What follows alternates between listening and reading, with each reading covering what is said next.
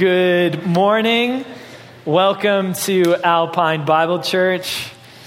I am so excited to share what God's been showing me and revealing through His Word and through others. What we're going to dive into today has a context. We have to rewind about a month or so ago at senior high week at Grace Haven Bible Camp.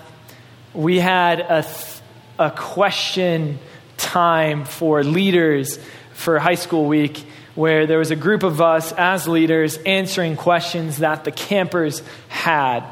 And the campers came up with all sorts of questions, very deep theological questions about the goodness of God and how His justice and love are balanced, and what does it mean for an all-good God and an all-loving God and an all-just God to send people to hell? And we answered all these questions, and there were some really deep ones. And I kind of got to the circle late to answer questions, and there was one question left. And that question was, how do I keep myself from being envious? And I came up and I was like, that's mine. I'll take it.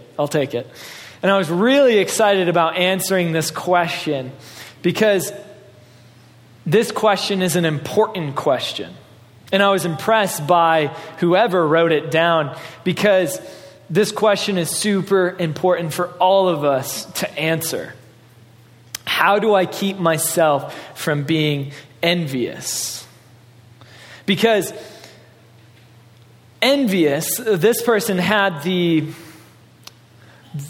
thought and the ability to look at himself or herself and say, I struggle with envy. I struggle looking at people and wishing that I was that person, or wishing that I had that relationship, wishing that they had that money or had that experience or had that family.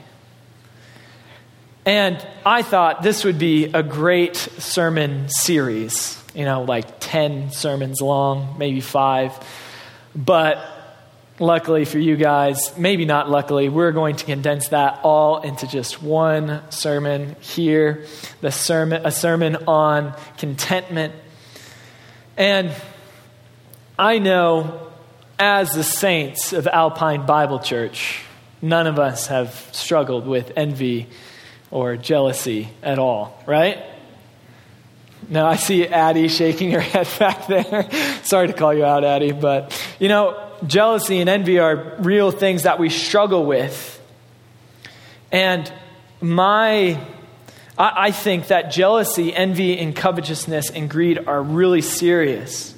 And they can work together in one's life to slowly, if not surely, constrict one's spiritual life. If you're not careful, envy can suffocate your relationship with God. How do I come to that conclusion? It's because when you see a couple take their 3rd trip to Hawaii in 3 years, there's something inside of you that goes, why can't that be me? Or maybe you go to your older sister's house and she has a beautiful house that doesn't have constant remodeling projects in the basement or kids' art projects on the walls. And there's something inside of you, I want that. Why does my sister get that? Or maybe it's someone that you graduated with that didn't try as hard as you did and didn't pull the same grades, that now has that job that you've always wanted. And you become frustrated and angry because of it. When we see others enjoying what we want, we have the propensity of comparing our lives and being very unsatisfied with our own and asking our hearts, God, why them? And we begin to accuse God of being unfair, unloving, and begin to believe that He doesn't care about us or care about us enough to give us the things that we want or that we need. And consequently, we begin to not trust him.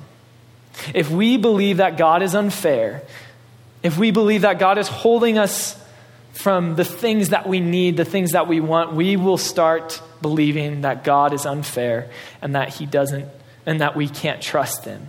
And if that takes root in our soul, what is our relationship with God going to look like in a year? In 5 years? In 10 years? At the end of your life, if jealousy has taken root in your soul, what is your relationship with God going to look like? Now that's pretty that's a lot, but I would say that there is a solution. And what is the solution, Lincoln? I'm glad you answered. You asked the question. The answer is contentment. Contentment is freedom. Contentment can say, I want that, but I don't need that to be whole. Contentment is joy here and now, not I'll have joy then and there. Now, if you're like me, hopefully you're not like me. You're thinking, no duh, Lincoln. It's like the most obvious thing you could have said. How do I stop myself from being jealous? Be content. It's pretty straightforward. Anyone can come to that conclusion. But maybe you're thinking, Lincoln, I know this, but that's not easy. I've tried to be content. I've tried to be happy my whole life. But I still struggle with jealousy, envy, greed, and covetousness. Thanks a lot, Lincoln, for making me realize that I need contentment. Now, I appreciate your honesty. And to be clear, it does take contentment. Because the heart of contentment is exactly the opposite of the heart of jealousy. The heart of contentment says, thank you, God, for the life that you have given me. You have blessed me with all that I need. I lack nothing, and I trust you. If you have your Bibles today, please open up to Philippians 4:11 through 12. We find the Apostle Paul writing this book to the Philippian believers in the first century. And if you don't have your Bibles, we do have the passage up on screen. So if you guys can follow along with me, it says, "Not that I speak from want, for I have learned to be content in whatever circumstances I am. I know how to get along with humble means, and I also know how to live in prosperity. And in any and every circumstance, I've learned the secret of being filled and going hungry, both of having abundance and suffering need." Maybe you're thinking, Paul, you've learned to be content. That's pretty cool. I wish I could be that, but it's pretty rad that you can do that, but you don't understand. You haven't walked a mile in my shoes. You haven't experienced what I've experienced. You haven't gone through the same struggles of life that I've gone through. So you've learned to be content, but I don't think I could ever do that. Something that you need to know that Paul is writing this letter to the Philippians from prison. We don't know whether it was under house arrest or in an actual prison, but we do know that Paul spent a large amount of his time in actual prisons. And prisons in the ancient world, Roman prisons in the ancient world, were a lot different than prisons today. You were constantly chained to the wall. You didn't have the ability to go out and exercise. You didn't have the ability to watch your favorite TV dramas or soaps. I don't know who actually watched soaps in here. I'm sorry if I offended you. But Paul didn't have that opportunity. He had nothing. And not only that, the prisons didn't feed their inmates. The only way the inmates survived was if they had people on the outside of prison coming and giving them food and also blankets and clothing. So Paul is completely dependent on the people outside to survive. Without them, he dies. And he writes to the Philippians, I've learned to be content in any and every circumstance. Not only is Paul suffering in prison, but he has seen some things and he has experienced some hardships in his life. He has suffered physically, emotionally. And in 2 Corinthians, we find a list of what Paul, just up to that point in 2 Corinthians, had endured. So if you guys want to follow along, it's 2 Corinthians chapter 11. I'll begin. Paul says, in far more labors and in far more imprisonments, beaten times without number, often in danger of death. 5 times I received from the Jews 39 lashes. 3 times I was beaten with rods. Once I was stoned. 3 times I was shipwrecked. A night and a day I've spent in the deep. I've been on frequent journeys in danger from rivers, danger from robbers, danger from my countrymen, danger from Gentiles, danger in the city, dangers in the wilderness, dangers on the sea, dangers among false brethren. I've been in labor and hardship through many sleepless nights, in hunger and thirst, often without food, in cold and exposure. Apart from such external things, there's a daily pressure on me of a concern for all the churches. Paul was a man who dedicated his whole life to the gospel. His whole life was sacrificed to Christ. Everything he did was for Christ. And I have the impression that if anyone in the existence of humanity, maybe besides Jesus, could say the words, God, this is unfair, it was Paul. But Paul doesn't complain. He doesn't look at his circumstance and go, why, God, are you doing this? You're unfair. You don't love me. You don't care about me. You're letting me suffer. You're letting me go through all this pain. Paul says, I've learned to be content in any and every circumstances, whether I'm hungry, whether I'm starving, whether I'm in danger of dying from overexposure and cold, whether I've been beaten again and again, whether I have scars on my back, whether I'm bleeding, I've learned to be content. Now, if we're people who struggle with contentment, this should shock us. Because Paul is saying that it's something that he learned. He's saying that it's a skill. It's not a talent. It's something that he's learned. It's not inherent. Something that he knows now that he didn't back then.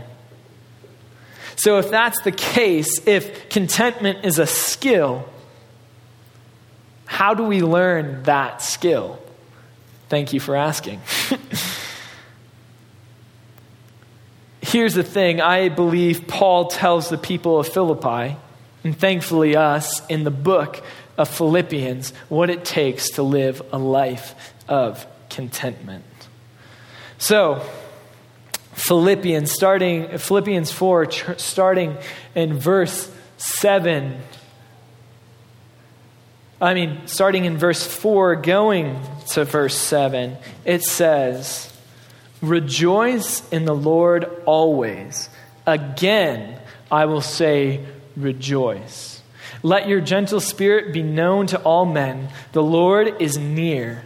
Be anxious for nothing, but in everything by prayer and supplication with thanksgiving, let your requests be made known to God, and the peace of God, which surpasses all comprehension, will guard your hearts in your minds in Christ Jesus. Now, I think most of us have read this passage before. Most of us have read, be anxious for nothing, but in everything, by prayer and supplication, with thanksgiving, let your requests be made known to God. I think most of us have heard that before. But when we read that, we often read that in a style that is more of a lecture rather than Paul sharing his personal experience. When someone tells us, don't be anxious, we often go like, what? Come on, you don't know what I'm going through. But Paul here is sharing from his personal experience what he's gone through and the peace that has come from him giving thanks and praying to God, making his requests made known. He's sharing his experience when he says, and the peace of God which surpasses all comprehension will guard your hearts, your minds in Christ Jesus. He can say that because he's experienced it. And his desire is for them as Christians, as followers of Christ, to live in the same peace of God that he's experienced when he was beaten, when he was shipwrecked, when he was stoned. And that's a peace which surpasses all comprehension, and Paul talks to them about it. And the passage begins with the importance of rejoicing. It says, rejoice in the Lord always. Again, I will say rejoice. It's repeated. There's that repetition. And I don't think that's a coincidence in the context of contentment. In fact, I think it's impossible for anyone to live a life of contentment without a life that is marked by thankfulness. Because thankfulness focuses our hearts and our minds on what God has blessed us with, not on what we lack or what he hasn't given us. Now, I think there's a couple reasons why thankfulness is a discipline and it just doesn't happen naturally. And the first is that complaining is far more natural and far more easy than being thankful. Now, I was a kid once, back in the day. Wasn't that long ago, I guess. But most of you have had kids or are kids or been a kid, so you'll understand that it's far more likely for that kid to complain or say, I want that, I need that, I want that. Mom, can we get the cereal? Can we get, I want that toy, I want that. It's far more easier for them to complain and say they want stuff than to go, Dad, Mom, thank you so much for everything that you do to me, do for me. You are such a blessing in my life, and I don't know what I would do without you. Right? It's far more natural for them to complain and to want stuff than to be thankful. And that I would say is natural. And it's easy because it's easier to focus on what we want than on what we have. And for you as a parent, if I was a parent, this is what I'd be thinking. I've often thought of this because I've counseled and different stuff. It's like, kid, I've given you everything that you need. Why are you complaining about stuff that you want? Parents give their kids what they need, but kids often don't look at that and say, thank you. They often go, this is what I want. Please give, or maybe not please, but give it to me, right? It's natural. The second reason is because our stomachs are bigger than our eyes. I know it's flip-flop, so just follow along. Our stomachs are bigger than our eyes. We tell ourselves repeatedly, if I just had that, I would be satisfied. Or if I just had that thing, I would be good. If I just was there, I would be at peace. So, example from my childhood. When I was around 15, 16, I was really into video games, okay? Confession. I was really into video games, and I was really big into this game called FIFA, which is a soccer video game. And me and my friends were super into it. We had tournaments. We had T-shirts that we wore in celebration. If we won the tournament, we got to wear it at school the next week. It was awesome. But anyways, we were obsessed with FIFA and me with video games. And what would happen is a new video game that we were waiting for so badly would come out, and we'd be like, yes, finally, this comes out. I will finally be happy. I will be able to enjoy this video game. And then we play it. And then we play it for about a month, and I win the Champions League 3 times and, whatever. Anyways, you guys have no idea what I'm talking about. But I beat the game, and I do well on the game, and it becomes boring. It becomes old. And I go, okay, what am I going to do next? And I kind of look through, oh man, Halo 4 is coming out. I can't wait until then. Then when Halo 4 comes out, I'm going to be happy. That's just going to be it. My life will be over. It will just be good. And then Halo 4 comes out, and same thing happens again. And then FIFA 16, 17, 18, 19, and it just keeps... It's a cycle of me wanting a new game, playing it, getting old with it, and then wanting the next one. And most of you are thinking right now, man, I'm glad I don't play video games. They are addicting, time-wasting, just stupid.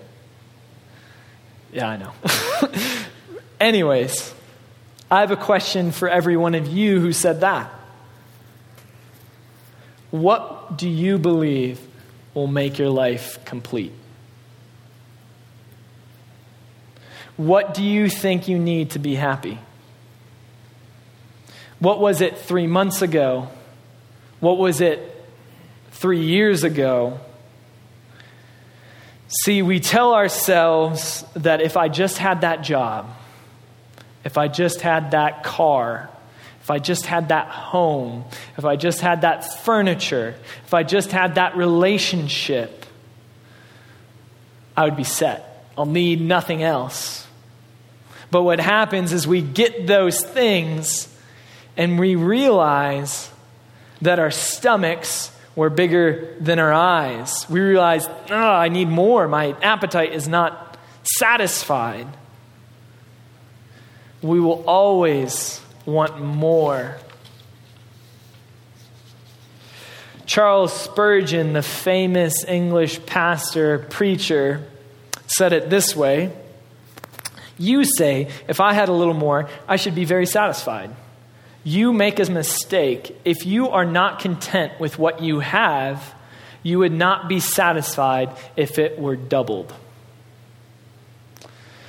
The Greek philosopher Socrates, I know it's Socrates, but Socrates, says, he who is not contented with what he has would not be contented with what he would like to have.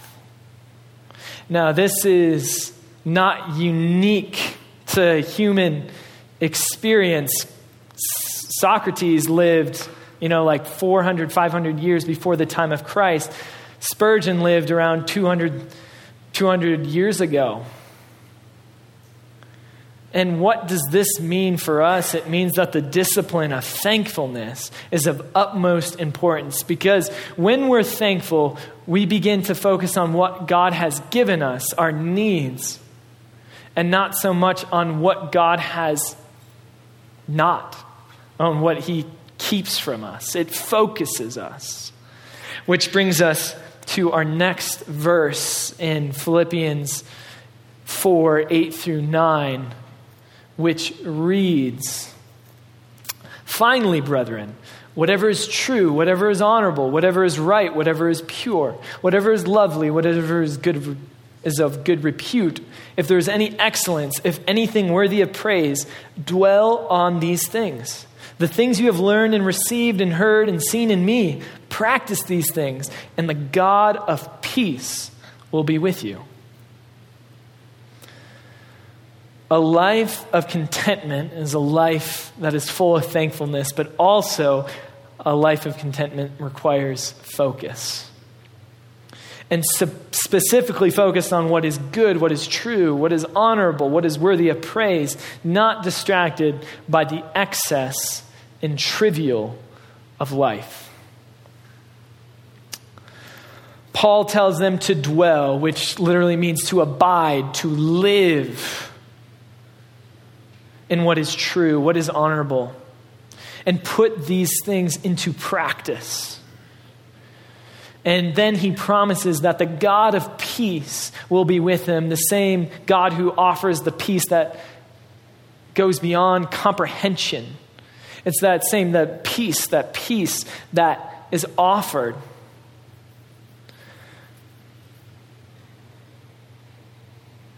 Who here is easily distracted? Squirrel, right? Have you guys seen Up? It's a great movie. Those dogs are always like, squirrel. It's fantastic. I really enjoy Up. It's a good movie. But anyways, I have a dog. Her name's Bailey. She's a Wheaten Terrier. She is very easily distracted. Pretty much whatever toy is in your hand is her favorite toy, right? Like, I can take a toy, I can throw it across the room, and she'll go running after it. But as soon as she sees me grab another toy with my hand, she will look at that toy, forget about the toy I just threw, and run towards me, wanting me to throw that. And I can keep doing that with her for however long she, until she gets exhausted and just like lies down, or I get bored with it. She's so easily distracted, always like looking for what's happening with squirrels, with toys, with the doorbell, with knocks, with anything. So easily distracted. And I often feel like that in today's world. I feel like my dog Bailey, because we live in a world that is so highly commercialized. There's ads everywhere you go, whether it's the internet, whether it's driving and you see billboards and billboards and billboards, or you're going through a store, or you're watching a YouTube video, ads will come up, whether you're watching TV, whatever you're doing, you're getting constant messages. And these messages are promotions, and they're telling you how to spend your time, your money, and your energy. And these are constant. They're constant in our lives, telling us this is what's cool, this is what's good, this is what you should spend your time on, this is what you should spend your money on, this is it. And we can get distracted so easily, like my dog, Bailey. And if only commercials were what distracted us in life. If only it were commercials. There's so many more things, but the things that I want to focus on are Facebook, Instagram, Pinterest, whatever social media site you use. They have the ability to distract us from being Christ-like and living out the gospel. And I don't think social media is bad. I have a Facebook, so I'm not saying that social media is bad, but it can amplify jealousy and envy. It's an amplifier, a catalyst, as Tyler would say. It amplifies our envy and comparison. And one of, if not the greatest destroyers of our contentment, is comparison. Because comparison often leads us to envy, and as I mentioned earlier, envy can destroy our relationship with God, because it focuses on what God has kept us from and not what God has blessed us with. And a life of contentment is an impossibility if you have jealousy and envy. My pastor that I grew up with, Jeff Mannion, would say the answer to not being jealous, to not being envious, is to look in your bowl. Now I'm going to explain that. Okay, so look in your bowl. I was a middle child, third of 4 boys. It got pretty rough. The whole competition thing was sometimes healthy, sometimes unhealthy. And we would often rent a cottage on a lake in northern Michigan. It's beautiful. Some of the best weeks of my life were spent up there. And in the evenings, we would often have homemade vanilla ice cream. The best thing ever. Not only homemade vanilla ice cream, but dark chocolate chips and sometimes Michigan blueberries, freshly picked Michigan blueberries would go in, and it was like, those are my favorite bowls of ice cream, just the best. Now, say I'm swimming in the lake, and my mom goes, "Hey, Lincoln, we have homemade ice cream. Come, I'll give you some." My heart would be so happy. I get to where the cottage is. My mom gives a nice big scoop of homemade vanilla ice cream. I throw on some dark chocolate chips, and my world right then is complete. Right? I am at Zen. I am just so happy with where things are at that I just enjoy life. I'm enjoying this ice cream, and I think, there's no way things could get better. Same scenario, only Sean is there. Sean's my older brother. And we go swimming. And my mom goes, "Hey, Lincoln, Sean, do you want some homemade ice cream? We just made some." We swim up, get out of the lake, dry off, come up. And my mom gives me a big, nice scoop of homemade vanilla ice cream, put some dark chocolate chips on it. And I'm just like, yes. But then my mom proceeds to put 1 scoop of vanilla ice cream and then 2 scoops into my brother Sean's bowl. Now, if you have ever been a kid or you're a parent, you know the exact words that come out of my mouth right then, right? That's not fair. Because my mom just committed a cosmic injustice against me. Something that requires immediate justice. Because she just deprived me of a scoop of homemade vanilla ice cream. And immediately my thoughts, my mind are no longer at peace. There is a war going on. And I am complaining and arguing my case better than any lawyer ever could to my mom. Now, the thing with that situation is nothing was different for me. The only thing that was different was my focus. Instead of focusing on the scoop of ice cream that I have in my bowl that would, make me happy, I looked at my brother Sean's bowl and thought, why does he get 2? That's unfair. I need that. And immediately my contentment is shattered. Immediately my happiness is gone because I am focused not on what's in my bowl, but what's in my brother's. Now, I'm so glad that this attitude has completely left me and left you when you guys turned 18, right? When you became adults, there's no longer we struggle with looking in other people's bowls. If only that were true. The fact is, social media amplifies this bowl mentality of looking into other people's bowls. Not because we look at other people's life, but we look at other people's projections of their lives. They pick and choose what you see.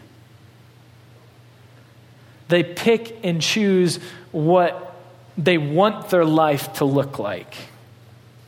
So that couple who just spent their third vacation in 3 years to Hawaii takes a picture of them, on the beach with the waves crashing and those mountains and the just beautiful weather. And they take a picture and you just go, man, I wish I was there. I wish I was them. What you didn't see was them fighting the night before. What you didn't see was the jet lag they experienced when they got there. What you didn't see was all the hassle that they had to do with the hotel.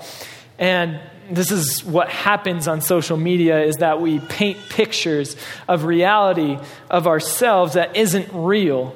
And we compete with everyone else in this comparison game of what's in your bowl, what's in my bowl. You should look like me. Oh man, I don't look like you.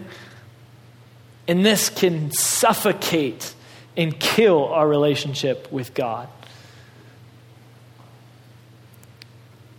And social media often makes portrays a life that is unreal or false. And if it's portraying a life that is unreal and we're chasing that, it's unobtainable because it's not real. It's unobtainable. And we can be distracted so easily from what is good, what is worthy of praise, what is excellent, when we are supposed to be focused on that. And that can rob us of this contentment. And I think it's not so much as focused on what, but it's focused on who. Hebrews 12 says, "Let us run with endurance the race that is set before us, fixing our eyes on Jesus, the author and perfecter of our faith, who for the joy set before him endured the cross, despising the shame, and he sat down at the right hand, the throne of God." A life of contentment is one which requires a heart of thanksgiving, a mind focused on Christ. But Paul doesn't stop there. In fact, he gives the most important instruction on being content in Philippians 10 through 13.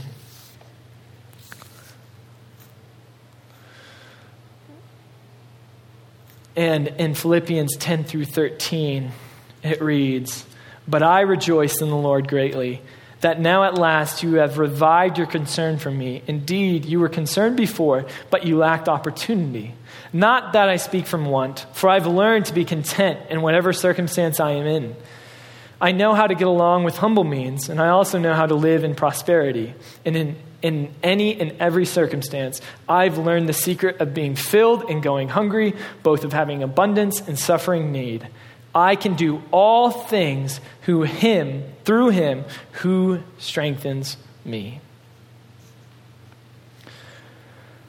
Paul understands his source. Paul understands that whatever he goes through, he is not alone.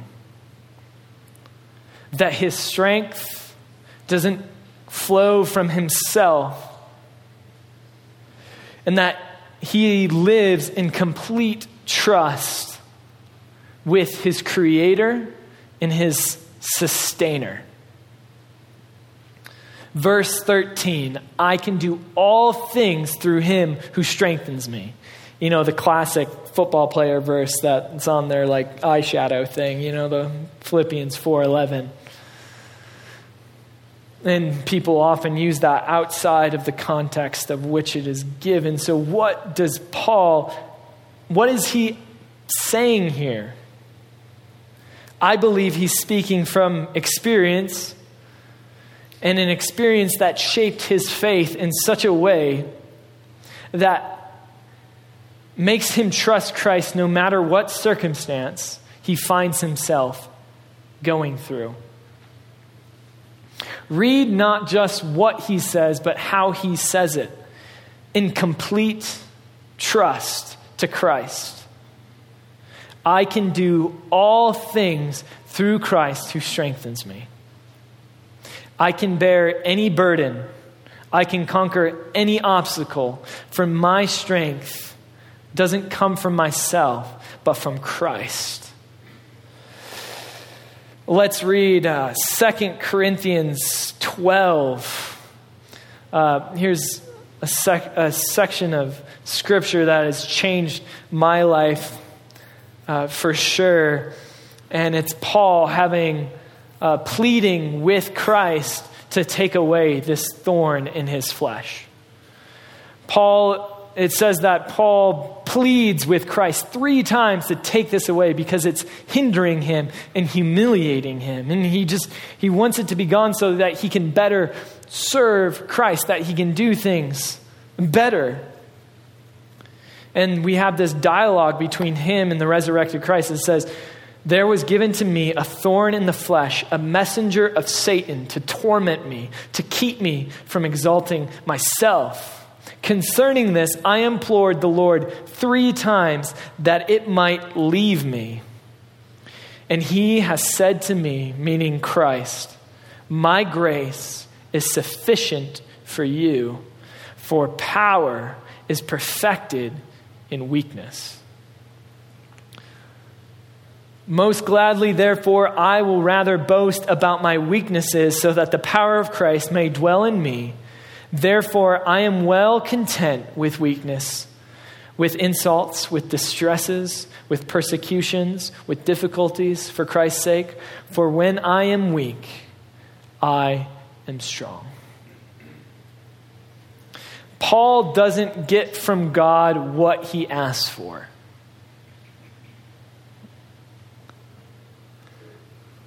Paul doesn't get it.